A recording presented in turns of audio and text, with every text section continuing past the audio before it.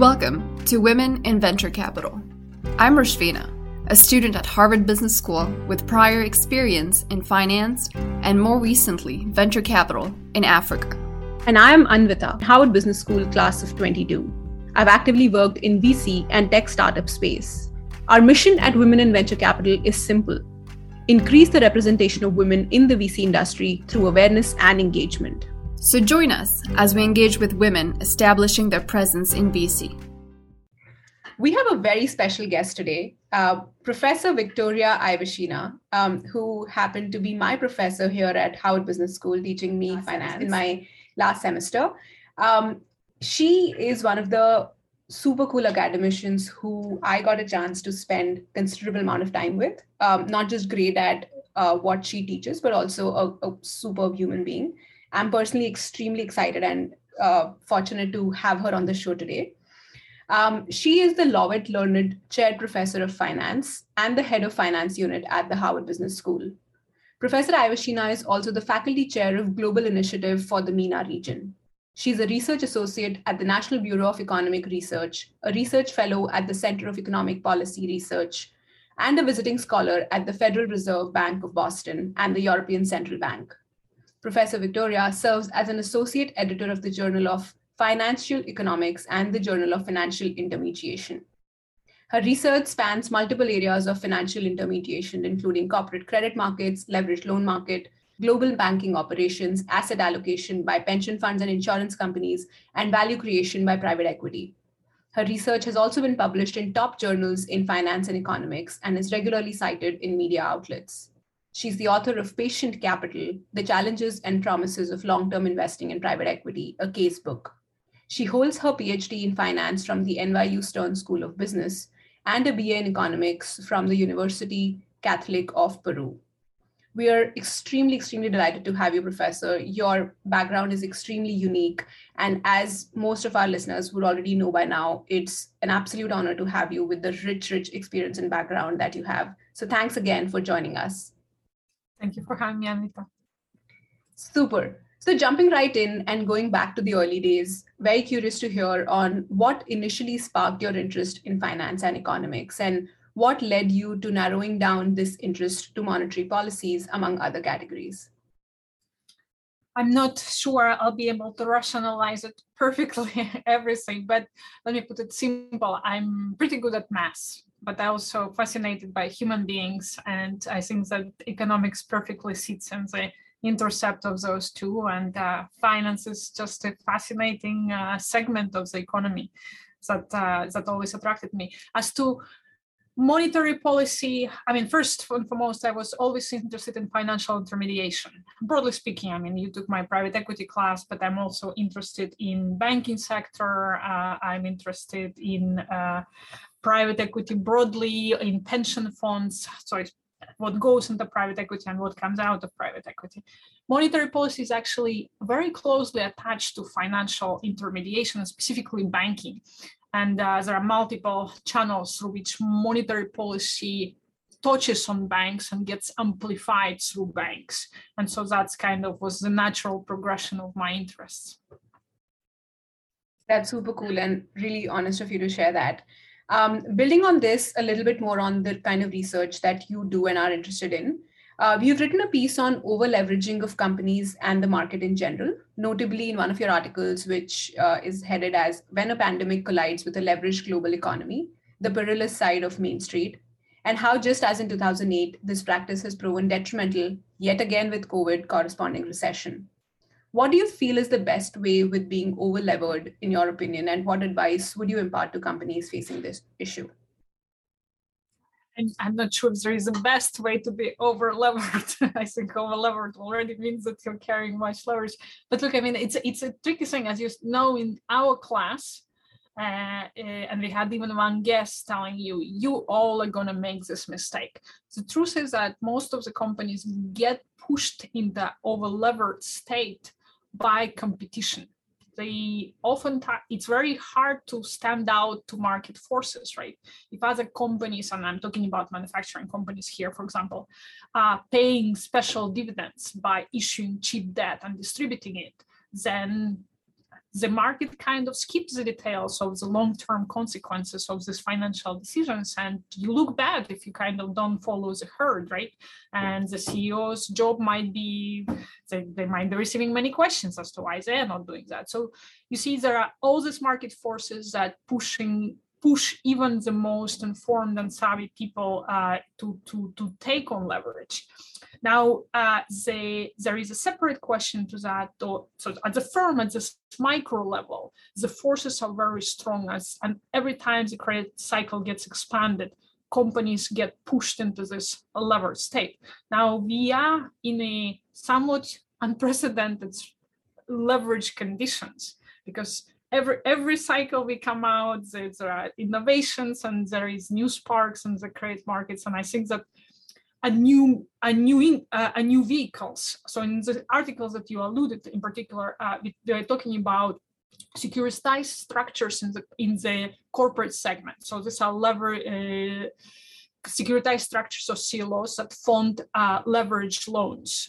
And we were talking about the mechanisms that operate at their balance sheet. So what happened in 2008 is that leverage was primarily coming through banks, and it's well known that it was a huge mess, but leverage wasn't that high. After 2008, we pushed it out of banks. Thanks God, because otherwise 2020 would have looked very different. But we pushed it into this other non-bank institutions, and the channels through which it kind of starts biting back at the firms are not very well understood. And so specifically, as I said in this article that you alluded to, it's on my web, we speak about how the securitized structures, what types of constraints they face. And also from our class, as you know, there is always this question about what's the problem with big leverage, this large leverage. Well, I mean, there's, as an economist, for me, there is like the macro picture and the consequences to the economy. To policymakers, that's also the first order question. But let's be practical and imagine you run a company. What's the big deal?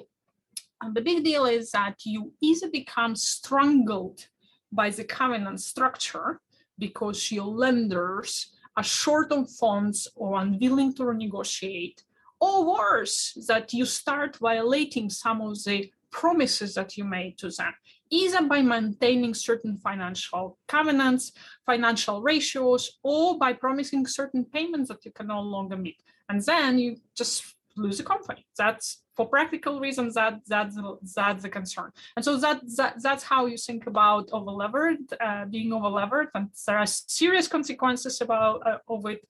There are serious consequences for the firm, and you have to think about them because you're getting pushed there by the market, but it's coming, and you need to think about how you're going to restructure. And there are serious consequences at the economic level, which people like myself and policymakers should be actively thinking about, as not to prolong things getting worse and worse once they start unraveling. The better we understand, the quicker we can act on it. This is definitely a fascinating point of view that you put. And I remember from our class where we discussed that how leverage, especially for founders and the companies that are being built, which are actually probably cash rich and have a very good control on the cash they have, how leverage can actually help them boost their promise to their equity holders, where they don't need to give out equity to raise external capital, which creates more value for themselves, and hence taking leverage can seem really attractive. The downside, which like you rightly said, and we did a bunch of cases in the class as well, that it can hold you in those corners which you're yourself not very sure about, like breaking those covenants, which may seem at the time of signing not as big a deal, but as you run the business, the smaller aspects of how you've promised certain EBITDA margins or how you've promised certain leverage ratios, you can end up missing on those, and hence the downside of missing those leverages could be huge, so much so that you can even be in a position to lose your company at times, which is extremely unfortunate. So there's obviously this fascinating trade-off on how much leverage is good enough and how should companies weigh it, especially in different times of the external scenario as well. So thank you for your take. I think that's super fascinating also. On the same lens, but a macro view, building up on different vehicles of investment. Keen to hear your thoughts on if you've seen this entire investing world evolve from the lens of diversifying asset classes, seeing increasing risk return appetite at times, and maybe newer niches that have come out for investments could be newer vehicles such as crypto market maybe.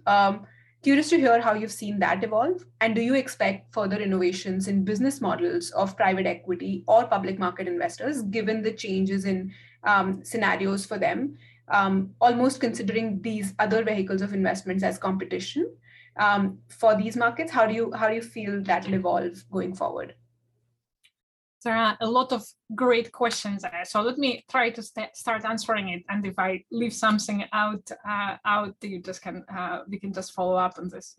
But I think that from where I sit, we have to distinguish that a benign appetite for risk, which is what policymakers do proactively, right? So when rates go down, the hope is that people take more risk and go out there and start investing, right?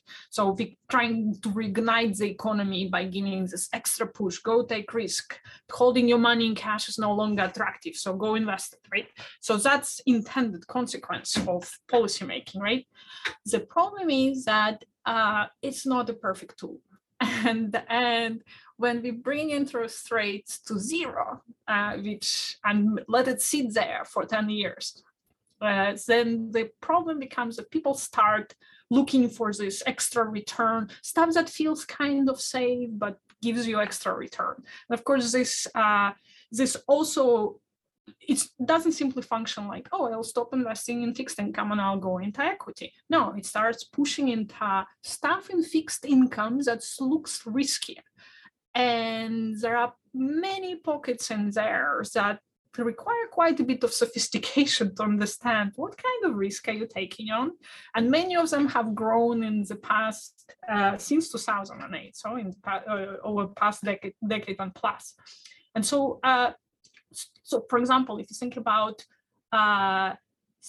things like leveraged loan markets, which ballooned, high yield, even high yield debt, which is relatively vanilla product, private debt capital, private credit markets, all of those, they have an incredible level of sophistication of where you are on the capital structure, what are the protections do you have as a creditor. And forget about investing through the securitized vehicles, right? Where you still hold something that is rated and might look like an investment grade, which is what exactly the securitized structure kind of spits out mostly, right? It's primarily investment grade that comes by pulling this equity, super risky equity, from the rest of the capital structure. But understanding the risk underlying that portfolio, granted there is a rating, there are some basic rules of how that portfolio is formed, is just practically impossible to due diligence that beyond taking this high level of risk assessment for us on its face, right? So that's what kind of, I think that a lot of people who kind of would tell you that there are some clouds on the horizon there. And I do think that there is a little bit of, at least in 2021 and towards the end of 2020, there was a little bit of high-fiving each other and saying, gee, look, we walked into this major, massive shock with so much leverage. And it was pretty much consequential after, may I caveat that with after unprecedented intervention by the government. But so that was spared, and the bond markets boomed, and the leverage market came back, and securitization came back. And so we kind of not learned the lesson. But I think that by now that those clouds are kind of coming back, and people are feeling like, gee, for so long we've been pushing into these places that give me a little bit more of yield, but for not very well understood risk, and how badly that can get. So I think that the problem there is that the reaction to it. So if you face a shock, oftentimes a reaction to that is that markets freeze. And that kind of aggravates everything very, very quickly. And it's very similar in that way in 2008. What happened in 2008 is that we couldn't understand the balance sheet of the banks. All of a sudden we said, gee, I don't know. And that froze a whole bunch of different markets, and things start to unravel very quickly. That is kind of not understanding that there is risk, but not understanding quantity of that risk is kind of dangerous on its own. if I miss something, Amita, just tell me what else would you like me to elaborate on? No, I think that's very, very well articulated. And the only point I would make maybe, and just would love to hear your thoughts on this as a follow-up, is probably in 2008, when, like you said, when people didn't understand the balance sheet of banks, their immediate reaction was to freeze. I wonder if now in 2020, when we saw the pandemic hit, yes, there was a phase, probably a shorter phase, where there was a freeze, where people started probably withdrawing their assets from the market. But soon they also started looking at alternative investments, or even seeing how this shock is probably temporary and trying to be smart investors there. So the only thing I would think maybe is, in the decade's time, probably the risk appetite of people has gone slightly higher, where they are now probably more, while they acknowledge that there is a shock in the industry, they are more averse to the risk, saying, let's take the bet and see and figure out if there are alternative ways of investing also. I think you're right, but I would put it as a separate thing. I wouldn't call it risk appetite. I think, as a matter of fact, I think it's the private equity as an asset class became a little bit more mainstream, more mature, and well understood. And so I think it's that kind of fits into this comfort of bigger and bigger and bigger base of investors looking to invest in alternative asset classes. And of course, there is this appeal of alternative asset classes being something that is not subject to the runs and to the human nature in when we are freezing and running and whatnot. That's the market that kind of tends to withstand that. It protects us against ourselves, in other words. And so in so the education, the maturity of the asset class, the more prominent presence throughout pension portfolios, I think that all of that is true. I wouldn't necessarily think, I think that the 2020 rebounds in fundraising private equity is not a consequence of something that was learned in 2020. It's more just kind of 2020 was a little pause for fundraising, and then it kind of came back in 2021. Yeah, I'm with you. I agree with what you just mentioned. Shifting gears a little bit, talking about your professional journey so far. You've been an academician in the private equity or finance world overall. And your teaching centers on the venture capital and private equity industries and markets. Curious to hear, what angle do you believe that you lend to this subject matter that differentiates your teaching, or have you seen that evolve in terms of your teaching style that makes your courses so highly sought after as they are? And I can personally, even before you comment, vouch that you've been excellent, and it's been just a pleasure to sit through the classes the whole semester. And I personally took back some amazing set of learnings and fundamental takeaways. But I'm curious on how you've seen your personal teaching style evolve through the years. I mean, thank you for the kind words on the course, first of all. For personal preferences, and I think in an area like private equity, I do put a lot of emphasis on the practical part of it. And look, I mean, I deeply care about the students as well, and I'd like them to see it as a class that will be applicable in their day-to-day life or job, right? Understanding how investors think, you can only get that from investors directly. That said, so as you know, there is a big component of practical issues that appear in the course.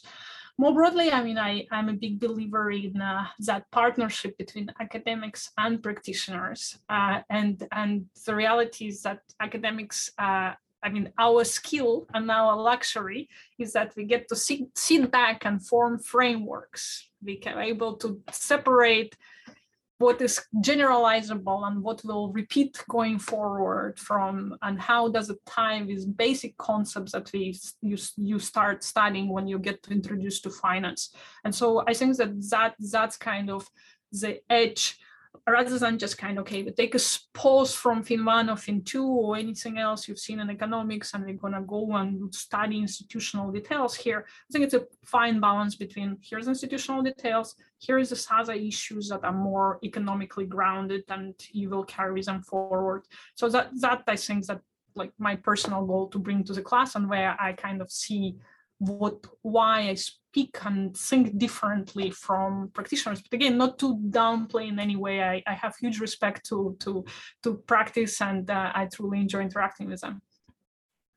That's actually very well put, and I can actually second there, because probably 8 out of the 10 classes we did had guests who came from the industry on the cases that we studied, and you and Professor Ted make a perfect pair in that way, where he brings in the decades of experience from the industry and you bring in the whole academic experience. So I think, like you rightly called out, that definitely stands out, and I've seen it from the other side and appreciate it a lot.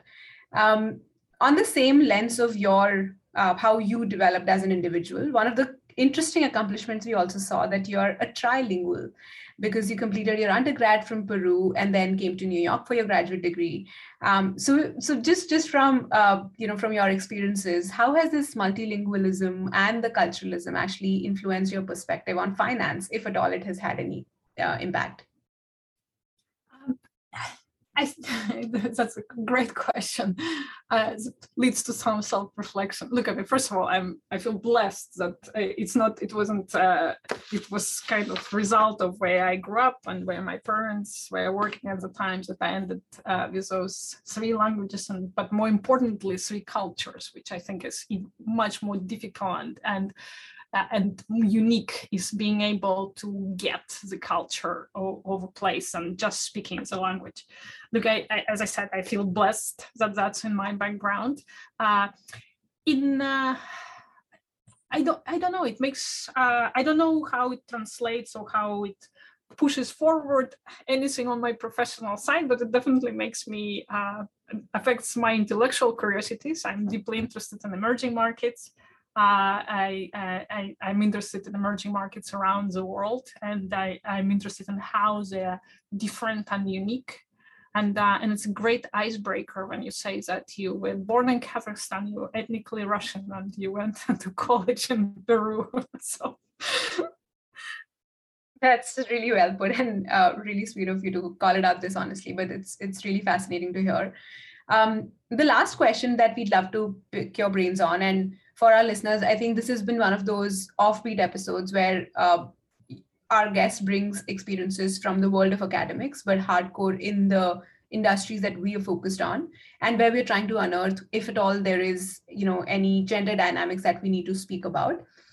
So with that lens and with your experiences, what are your thoughts on the state of the finance industry with respect to these gender dynamics and equality of opportunity? Look, I mean, there is a pure numbers, right? And if and it's been so many years, and that I mean, whether there is an issue outstanding, it's just self-evident, right? If you look at number of partners that have diverse background, or it's just the numbers are just not there. However you look at it, CEOs, financial industry, senior partners, and all that. So the issues there, it is complex. I think that interacting with a lot of senior people in the industry, the awareness is there as well. I can also attest that there are, I mean, not everybody by any means, but there are a lot of sincerely good people there in the senior positions who are aware of it and willing to do something. It is a very complex issue that I mean, I think that we can need to continue. There's not enough time here for us to dive into more detail. It is something that I think that companies looking carefully at. Can they do more? I mean, this becomes idiosyncratic as to what they're already doing and what can they do more. There is an interesting thing that I've heard recently that made me pause, and that's the fact that while the intentions are at the very top, the hiring, a lot of decisions are taking place lower, at the lower levels, and somehow that intentions and mandate and goals from the very top don't necessarily translate through this organizational structure. So this is something that is more like of course there's several other insights here on this topic, but this is something that kind of made me think whether there is something to do on that dimension more recently. But look, I mean, I'm on the board of the American Finance Female Committee, and of course, being the unit head, this is something on top of my mind. And as I said, I interact with a lot of folks in the industry at the senior level. I know this is something that they bring up proactively. You don't even need to ask. So it's on everybody's mind, and it's a journey we are going through. I wish we could move on it faster. One thing, and this is a final short thought, I am a little bit discouraged by how the positive things such as an emphasis on ESG at the same time kind of muddied up everything. And now we interchangeably talking about CO2 emission reduction as well as promoting women. And so those are completely different subjects. And I hope we can move away and talk about them as separate issues and measurable issues. Love it. I think that's a brilliant point and a great note to end the conversation on. Thanks again, Professor Victoria. This has been an absolute honor and pleasure. Before we end, we have just one question for all our guests, and hence same for you. Who in your so far in your life has been that one woman mentor that you look up to? Anvita, I think it's a range of women in my family. I think this kind of drive gets in me that I'm trying to pass to my daughters. I always ask myself, I think that it's formed early on in life, and I think that I'm grateful to women that surrounded me in who I became. Thank you so much, Anvita. That's beautiful. Thanks again. It was great to have you.